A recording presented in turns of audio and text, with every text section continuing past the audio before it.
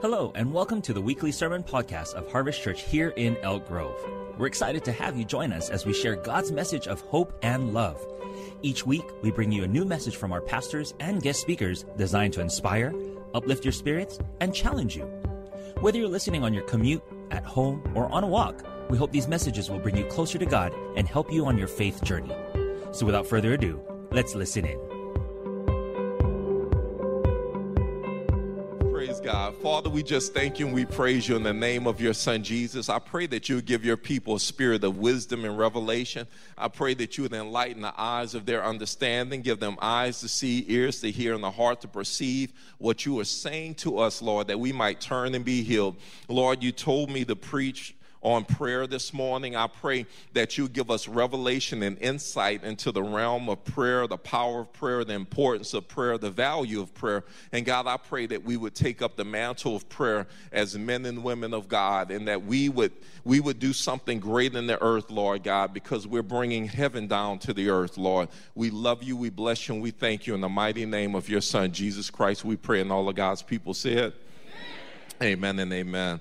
God is good. You may be seated. I want to talk to you. If you have your Bibles, you can go to Ezekiel chapter 22 and verse 30. Let me go ahead and put a plug in real quick for the Reunite nights. How many of you have come to Reunite and you've been blessed by it? Amen. Hallelujah. We've had 200 to 300 people 2 nights or 2 Wednesdays in a row. And here's the crazy thing. The weather has been absolutely horrible. It's been raining. It's been cold. It's been dangerous. It's been dark. It's been all kind of stuff. And yet 200 to 300 people have still been coming on Wednesday nights. That is amazing. Give yourselves a hand clap. One of the purposes and goals for Reunite is to help you to grow in your faith. I understand and recognize that it is hard sometimes to read your Bible, especially if you're trying to do it by yourself. However, corporately, we as a church, we're reading the Bible from Genesis to Revelation. And one of the things I really felt impressed to do is for us to come into a format where we can ask questions about what we're reading. And there is no topic, no subject that we cannot discuss. We are hitting controversial areas, things that you may, read and say, wow, that's in the Bible. Yes, it is. Because the one thing I love about the Bible does not shy away from the realities of life. Amen. Your best soap opera cannot compare to the drama that's in the Bible. Listen, look, your best telenovela cannot compare to what's in the Bible. The Bible is so raw and so real, and it is so exciting to read. But if you don't know what you're reading or how to go about reading it, you may struggle. So what we're doing as a church is we're coming together to read the Word of God, but then we're meeting to discuss it, because the whole goal is for you to have understanding of what you're reading and know why you're reading and why God did what he did and why people did what they did. So now you can apply it to your life. The Bible says don't just be hearers of the word, but be doers. Amen. So the goal is to get you to understand what God's saying, apply it to your life. And when you begin to put biblical application to your life, you will begin seeing the biblical blessings of God. Amen. Christianity is phenomenal, but you still have to do it the way that God designed it. Amen. You can't, this is not the buffet. You can't pick and choose what parts of it you want and what parts you want to leave. You meat eaters, you want to leave those greens on the table. Sometimes you got to put that on your plate too, amen. Come on, somebody. So if we understand what's in the scripture and we make the application, then we'll begin seeing the same blessings that God had in the lives of his people manifested in our lives. So we're reading, we're studying, we're applying. It has been awesome. Some of your questions have blown me away. You have asked some of the most awesome questions. And Sister Pralicia over there, she had the controversy question of Wednesday night. She was trying to cause problems on Wednesday night. I see you, sister, but I ain't letting you get away with that. Amen. I said, oh, I knew it. I'm not going to even tell you what the question was. You just had to be there. But I was, all week, I said, somebody's going to ask this question. And she sure did. Praise the Lord. So if you want to have controversial questions, come on Wednesday night at 7 p.m. We're having a blast. We're growing together, and God's doing great things. Amen. Praise the Lord. So this morning, I want to talk to you about this title of my sermon is called Shifting Destinies, the Power of Prayer. Shifting Destinies, the Power of Prayer. On the screen behind me, this is the Exodus. This is the 4 million people that God delivered from Egyptian bondage, and it was because Moses was a man of prayer that he saw deliverance of his people, because prayer, intercession specifically, has the power to shift destinies. It can shift the destiny of a person, a family, a city, a nation, a region. The power of prayer has the ability to shift destinies. And I want to tell you, as an intercessors stand before God and they intervene in prayer as well as sometimes in fasting on behalf of people. Now, let me give you a definition because I jumped ahead of myself, but let me give you a definition of intercession. And I want to specifically speak to the aspect of prayer that's called intercession. And intercession is defined by this. It is intervening on behalf of another person before God. Intervening on behalf of another before God. It's like a mediator, someone who is reconciling between two parties. Amen? Hallelujah. When we intercede, we cause the original consequences that someone who may have offended God and deserves to be punished to become a more favorable outcome. And this thing is so awesome that as I read the Bible, I don't understand why God gave us so much power to change his mind. Oh, I said that, and I know some people, you started twitching, your eyes started flickering. And I'm going to say it again. Why did God give us, human beings, so much power to change his mind? Hallelujah. This is the power of the intercessor. This is the power of the intercessor. Put up the thing that says God, intercessor, offending party. When God is at division or in a place where he is separated from someone because they have done something wrong, a person which we will call an intercessor or a person of prayer, you have the ability to change God's mind and desire about a thing. Amen? I mentioned to you about Moses. God was going to destroy the children of Israel because of their rebellion, because of their disobedience, because they had rejected God, because they had taken up golden calves, because of all of this junk and nonsense that they were doing.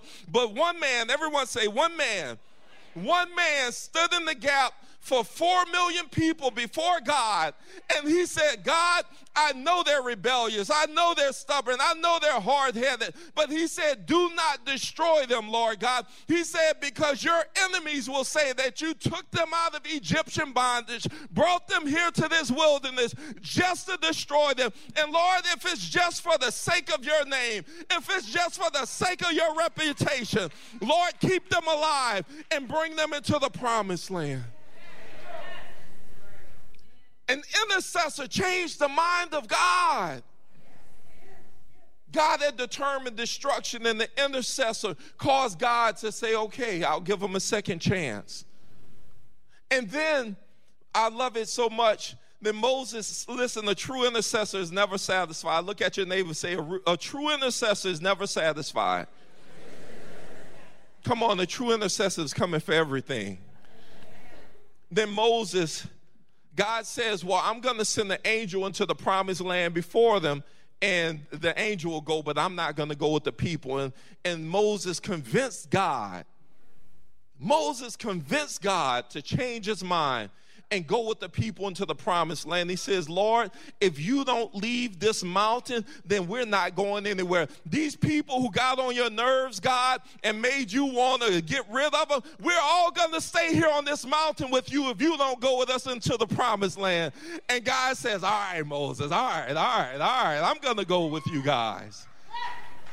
See, an intercessor has the power to shift destinies. An intercessor has the power to change God's mind. And see, if it was only one time, then that would be enough. But then when I read about Abraham in Genesis, God was going to destroy Sodom and Gomorrah, and Abraham actually asked him to spare the land for 50 righteous people. And if for those who read it earlier this year or who've read it before, you recognize that God did destroy Sodom and Gomorrah, not because Abraham didn't stand in the gap or intercede, but Abraham didn't get to a low enough number. He started with 50, stopped with 10, and realistically the number was 4. If he said, God, will you spare the land for 4 righteous people, God would have said yes. But he stopped at too high of a number. An intercessor changed the mind of God. Could it be that an intercessor in this room, an intercessor that's watching online, will change God's mind about how he feels about California, about the West Coast, about the United States of America? As long as there's an intercessor in this country, in this state, in this city, in Sac County, there's a chance for a major turnaround, because an intercessor can cause God to see things differently than what they've been. Amen? Here's the definition that I believe defines and really captures the heart of the power of an intercessor, and I would even say the responsibility of an intercessor. Ezekiel chapter 22, verse 30 and 31 says this. This is God speaking to Ezekiel the prophet. And God says, he said, I looked for someone among them, speaking of all of the people in the nation, who would build up the wall and stand before me in the gap on behalf of the land, so I would not have to destroy it. God said, I went throughout the whole nation looking for just one person. The Bible says the eyes of the Lord go to and fro throughout the earth looking for one who is fully committed to him. So God, at this time in Ezekiel, in the nation of Israel, he goes through the land and he was looking for just one intercessor, one person who would stand in the gap on behalf of the nation. He wasn't looking for a huge group. He wasn't looking for a large group. He was looking for one person. He didn't say that that one person had to be a man or a woman or a kid. It could have been anybody, just one person he looked for. But God had a bigger problem. He could find no one. He said, but I found no one. Verse 31. So he said, I will pour out my wrath on them and consume them with my fiery anger, bringing down on their own heads all they have done, declares the sovereign Lord. There are people who deserve the punishment and judgment of God, but the intercessor has the power to cause God to shift his intentions and plans. God destroyed the nation not because he wanted to, because listen, every sin has a consequence. You understand what I'm saying?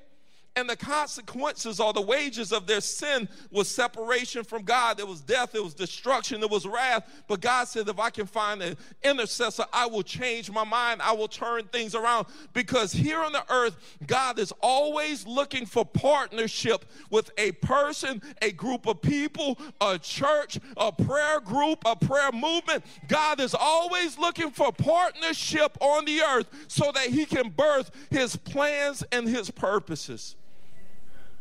And whenever something is not happening on the earth, that means that he was unable to find a partnership to conduct kingdom business.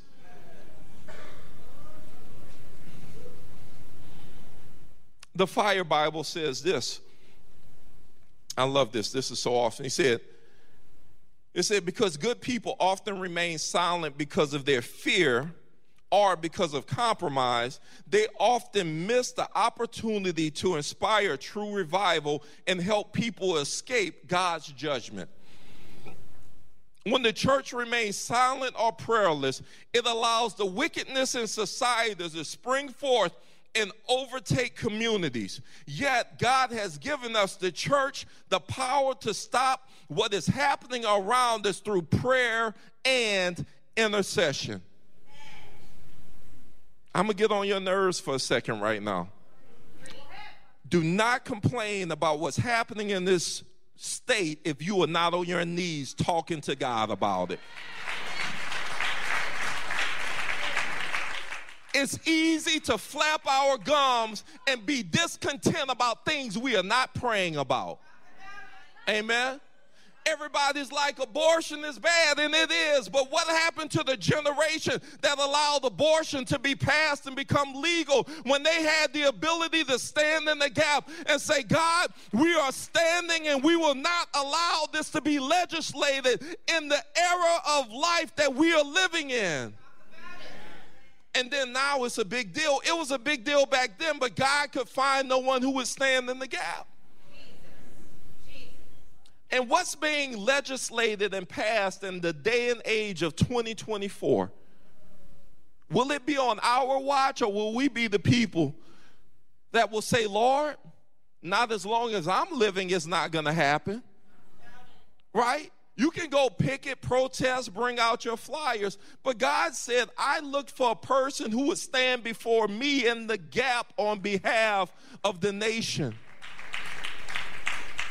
Because do you know in Proverbs it says that the Lord controls the heart of the king and he moves it wherever he wills?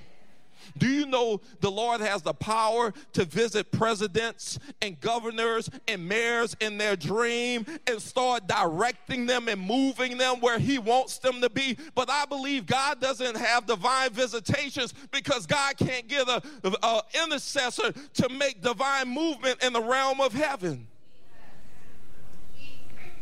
In the book of Judges, I'm excited, one of my favorite books.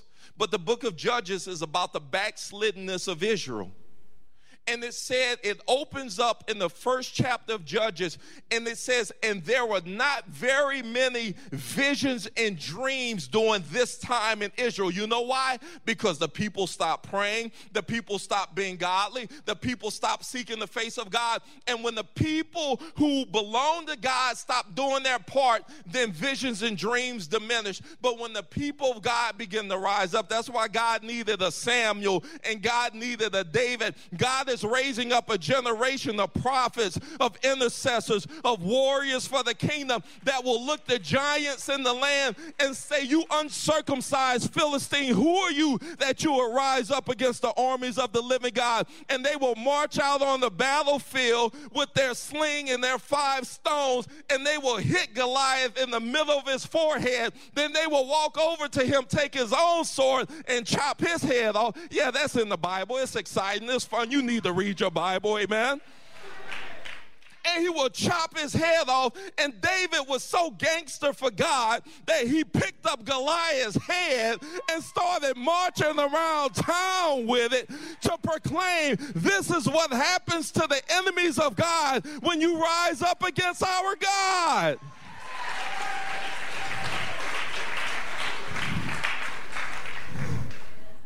But that's what happens when men and women of God have a heart for God and they pray and they intercede and they stand in the gap. Hallelujah. Nobody can outrun the prayers of God. Nobody can outrun the prayers of an intercessor. No one can outrun the power of a man and a woman who stays before the throne of God and cries out day and night on behalf of a cause or a purpose or a thing. When we did the 14 days of glory, we were not just denying ourselves food and coming here at 6 a.m. and 6 p.m. just to have something fun to do. We were saying, God, shift the destiny of California. God, shift the destiny of what's happening in the Capitol building in Sacramento. God, shift the destiny of what's happening in the White House in Washington, D.C. God, we're standing in the gap because we believe that as we come together and pray in your name, that things in the atmosphere are changing and people's hearts are shifting towards you instead of away from you. Amen. I worked in a car dealership. I remember this was one of the coolest things I'd ever seen in my life. How many of you know that car dealerships can be places that are not, yeah, the devil's little cousin used to work with me at the car dealership, yes. I was like, oh, you the devil's little cousin. Like, okay, nice to see you today. You'll be back tomorrow too? Okay, I'll see you then, praise the Lord. And I remember having this manager. He was so derogatory. He used to tell these derogatory, just perverted jokes. And I was like, God, you got to help me with this man. This brother is tripping at work. He is tripping. You ever worked with somebody that's just tripping, just out of control? Amen. And I remember I was fasting. It was a Monday, and I was fasting. And I sat there at his desk, and while we were putting our deal together to sell this vehicle, I had my phone open. I had Psalm 23, and while he was typing on his computer, I just kept reading quietly as I was sitting in front of him, Psalm 23 over and over, and just praying that silently to myself. And then all of a sudden, this derogatory, filthy-mouthed man started he was like,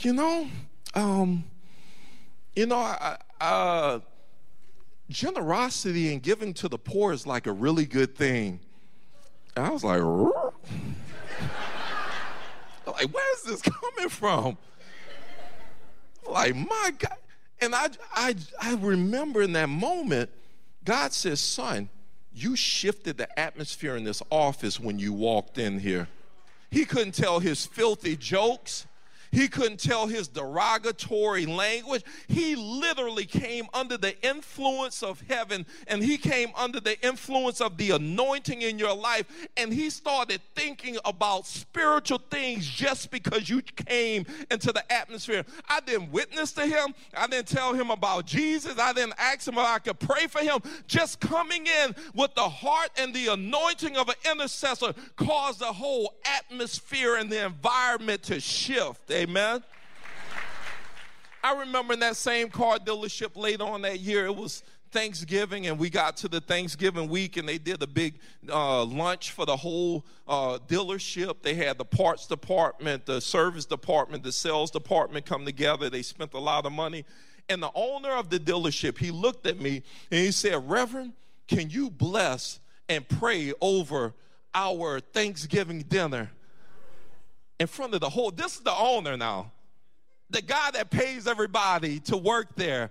I said, oh God, you showing out today, Jesus. You just gonna show out right here in the middle of the dealership. And right there in front of heathens and people from different religions and people with different sexual orientations, I prayed in the name of Jesus, God's blessing over the food and over the dealership and over everybody else. And I walked away from that. And I said, God, if we would make ourselves available to stand in the gap, you will shift any environment. Amen.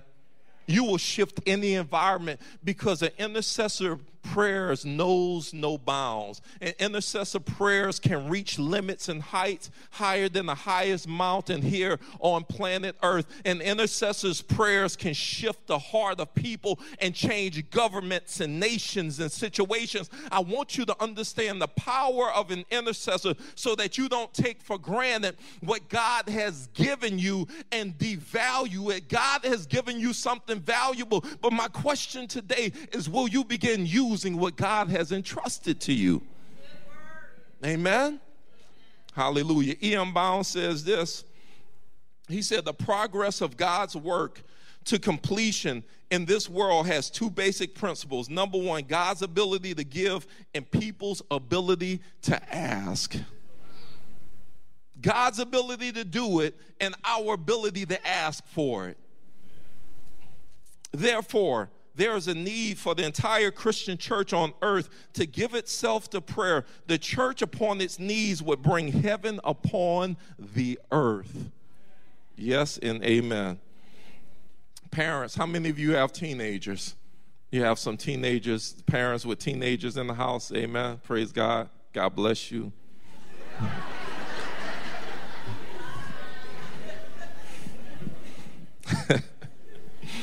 I was praying for you this morning. I got a word for the parents with teenagers. You're watching online, I have a word for you. This is what the Lord told me for your teenager. This is a word directly from the Lord. He said, number one, the Lord said, stop nagging your teenagers. Y'all be quiet. Don't say nothing. Don't look to the left or the right. Don't look at your parents, your grandparents, your aunt and uncle. Just stay right here with me, all right? God says, stop nagging your teenagers. He said they are blocking you out mentally, and you are losing your ability to speak into their lives during this season because of your nagging. He said they are tuning you out. They're like, they're hearing nothing you're saying. And not only that, but you're losing your ability to speak to them because you keep nagging them. He said, the parents, are operating from a place of frustration, and you are ruining your relationship with your children. And he gave me 5 instructions for you. He said, number 1, he said, start praying for them in the area of their destiny. Start praying for them in the area of their destiny. He said, stop focusing on what they are doing wrong and pray in the area of their future. He said, pray concerning who they are, not where they're at. Amen. And there's a hockey term that says, Wayne Gretzky, the greatest hockey player in history, he said, I always skate to where the puck is going, not where it has been. If you want a rebellious teenager, keep focusing on their rebellion. But if you want a kid with destiny, begin speaking to, focusing on, declaring, and thinking about their destiny. Amen. Number 2, praise God. God says pray for the type of people you want them to be around, or pray for the type of people you want to be around them. He said they may have negative influences around them, but pray for the people they need to have in their lives to bring them to the next level. God says start praying for their friends. Start praying for the type of people. If your kid, they're teenagers, start praying for their spouses right now. Amen. Start praying for the people that they're going to be in contact with, or the people they need to be in contact with. Lord, send godly friends to my teenager. Lord, send people that's going to influence my kid for education, for the things of God, to have good relationships. Lord, keep the bums away from them and bring the right people into their lives. Number 3, speak life over your kids. Speak life over your kids. God says declare the destiny of God over them and not their failures. Parents, let's just be practical for a moment. How many of you enjoy going to your jobs where your managers and bosses always tell you everything you do wrong every day you go to work? They tell you how bad your work ethic is. They tell you how long extended breaks you take. They tell you about how late you show up and you want to leave early. They tell you about complaining about pay. You do not enjoy going to that job, do you? God says that's the same thing you're doing to your kids. And that's the reason why they're tuning you out and they don't want to listen. He said, but begin to pray and speak life over your kids. Tell them who they are. Tell them what God is going to do in their lives. Tell them about their future. Tell them, and they may not want to hear it, but it is still life-giving because you're declaring life and not death over your teenagers. Hallelujah. Number 4. Ooh, this is going to be a fun one. And matter of fact, if y'all get mad, y'all go talk to Jesus about this, because I'm not the source of this information. I'm UPS. I'm just dropping off the package, ringing the doorbell, and going back to my truck. Amen. Praise the Lord. 4th thing, the Lord says, parents, stop acting like a victim. Stop acting like a victim. It's not about you. Your kids are going through great difficulties, but you can't even see it because you are so in your own feelings. You are so caught up with you, talking to your friends about how wild and crazy your teenagers are, that you can't even see what they're walking through. You just caught up in you. It's all about you. Oh, Jesus, Santo Bo. And number 5, God says stop making excuses for your kids and make intercession for them. Stop making excuses for them. Stop dismissing the bad behavior now. Because some are on the other side of the extreme. Your kids can't do nothing wrong. It's the teacher's fault. It's the counselor's fault. It's the youth pastor's fault. It's the pastor's fault. It's the traffic cop fault that pulled them over when they were doing 55 in the 15. It's everybody else's fault. Stop making excuses for them and make intercession for them. Amen. God says stand in the gap for your kids. Praise God. 2 Chronicles 7:13-14. Now I'm back into the sermon. The writer of Chronicles says, this is God speaking. It says, when I shut up the heavens so that there is no rain, or command locusts to devour the land, or send a plague amongst my people, he said, when things are bad, if an intercessor would come along, he said, if my people who are called by my name would humble themselves and pray and seek my face and turn from their wicked ways, he says, then will I hear from heaven, then will I forgive their sins, and I will heal their land. Amen. An intercessor has the power to cause forgiveness, repentance, and a turnaround in a place just because they're willing to seek the face of God.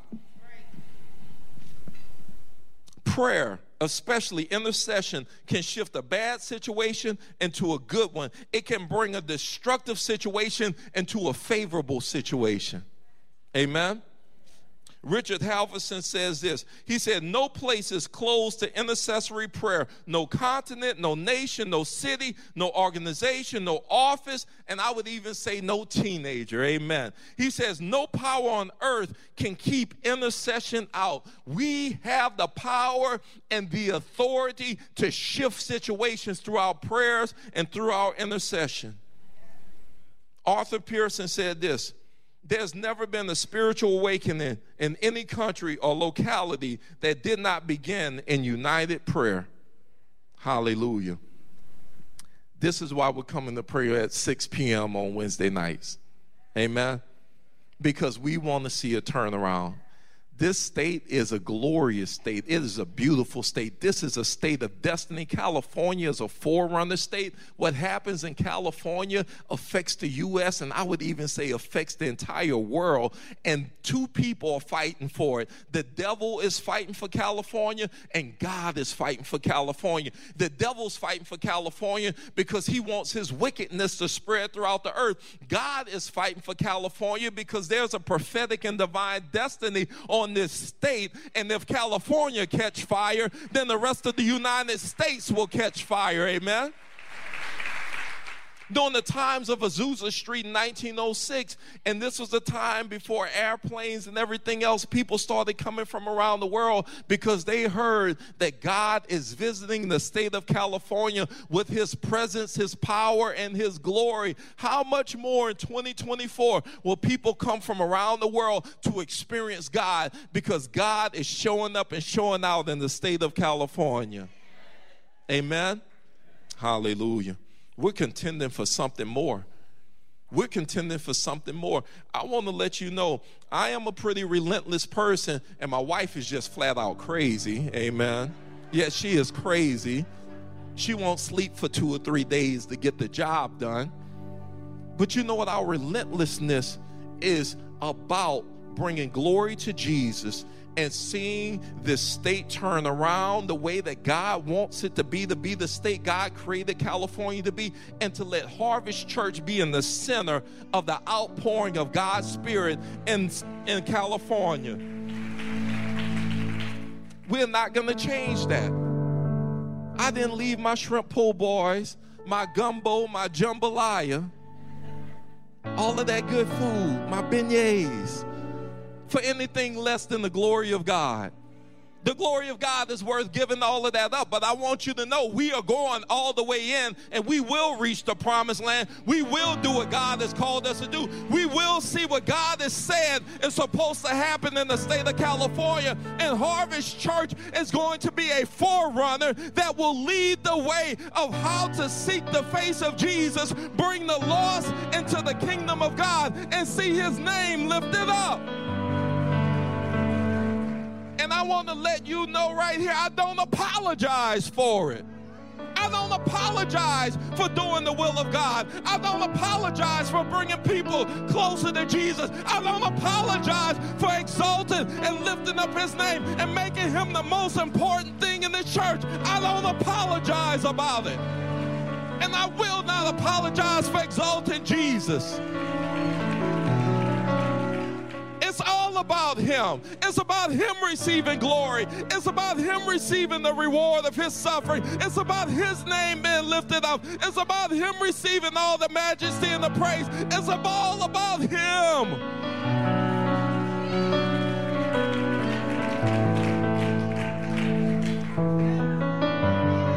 Lord, receive all the glory. Receive all the glory, Jesus. Receive it all, Lord. Receive all the glory, Lord. Receive it all. Receive it. It belongs to you. God, we will not touch your glory. We will not offer up strange fire. Come on, somebody that read that. When you start touching God's glory, you're offering up strange fire. And we saw how God handled people, the priests, when they offered up strange fire. No. We're offering up what belongs to him the way he wants it. He wants a humble people that's going to exalt his name. He wants a people who are surrendered and yielded to his purpose that's going to exalt his name. And he said that if I be lifted up, I will draw all people unto myself. You want to know why God's going to pour out his spirit and there are going to be thousands upon thousands upon thousands in this house? Because this house is going to be one of the central points in Northern California that knows how to lift up and exalt Jesus. And because he's been lifted up, the Heavenly Father is going to draw people from the north, south, east, and west so that they can experience a Jesus who has been exalted in his house, that his name might be glorified.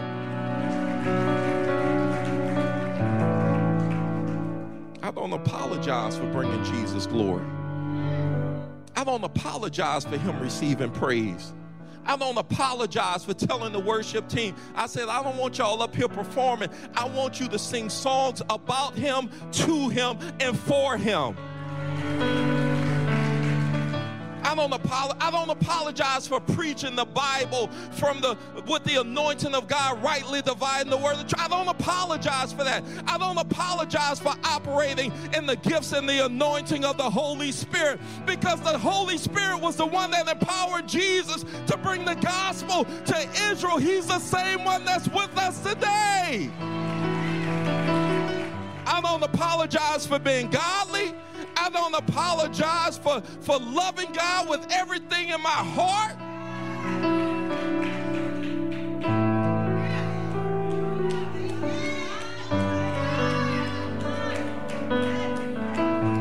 I don't apologize.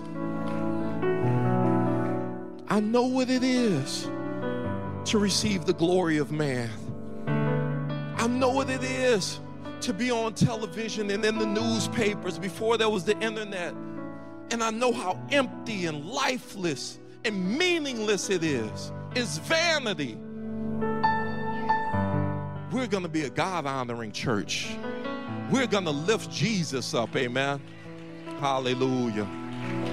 He's going to receive all the praise. In conclusion, intercession is intervening on behalf of another in prayer. It is one of the most powerful forms of prayer, and it has served as an ancient remedy for the wickedness of society throughout history. God always looks for an intercessor when he wants to shift a nation or a people group from wickedness to righteousness.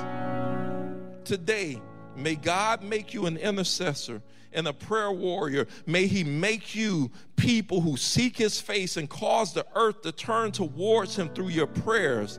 In Jesus' name, amen. Today, I don't apologize for giving this altar call right now. I don't apologize for people who are going to hell that's about to come to heaven right now, because we're going to give them opportunity to repent and give their hearts to Jesus Christ. If you were in this room and you were to die today and you don't know where you would spend the rest of eternity, I want to pray for you. You tried it your way. You've messed your life up. You've made a mess of everything around you. And you know, and you finally come to the realization that I can't keep doing this and expect different results. Today is the day of salvation. Today's the day that the Holy Spirit brought you into this room, or you're watching online and he is dealing with your heart. And he says, enough is enough. It's time for a change. It's time for a turnaround. It's time for you to surrender your heart to Jesus Christ. Today is the day. Amen. If you're in this room and you say, Pastor, I'm tired. I've done it my way. I've messed it up real bad.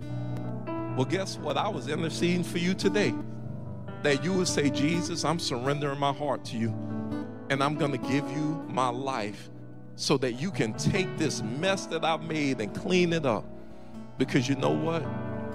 God is the best cleaner in the world, amen? Come on. God knows how to turn your mess into a message. He knows how to turn your test into a testimony.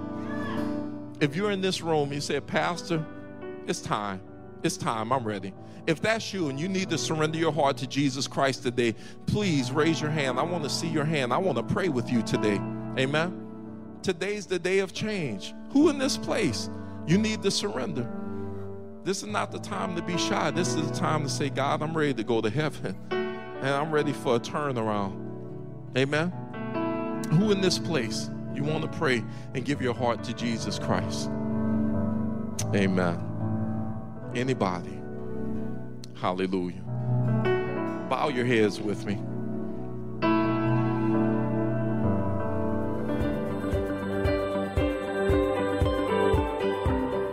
Thank you for listening to our sermon podcast. We pray that today's message has touched your heart and encouraged your spirit. We believe that the Word of God has the power to transform our lives and inspire us to be better versions of ourselves. If you enjoyed today's podcast, please share it with your friends and family. And don't forget to subscribe to our channel for more inspirational messages. Until next time, may the good Lord bless you, and we look forward to seeing you at one of our weekend services and sharing with you once again next week.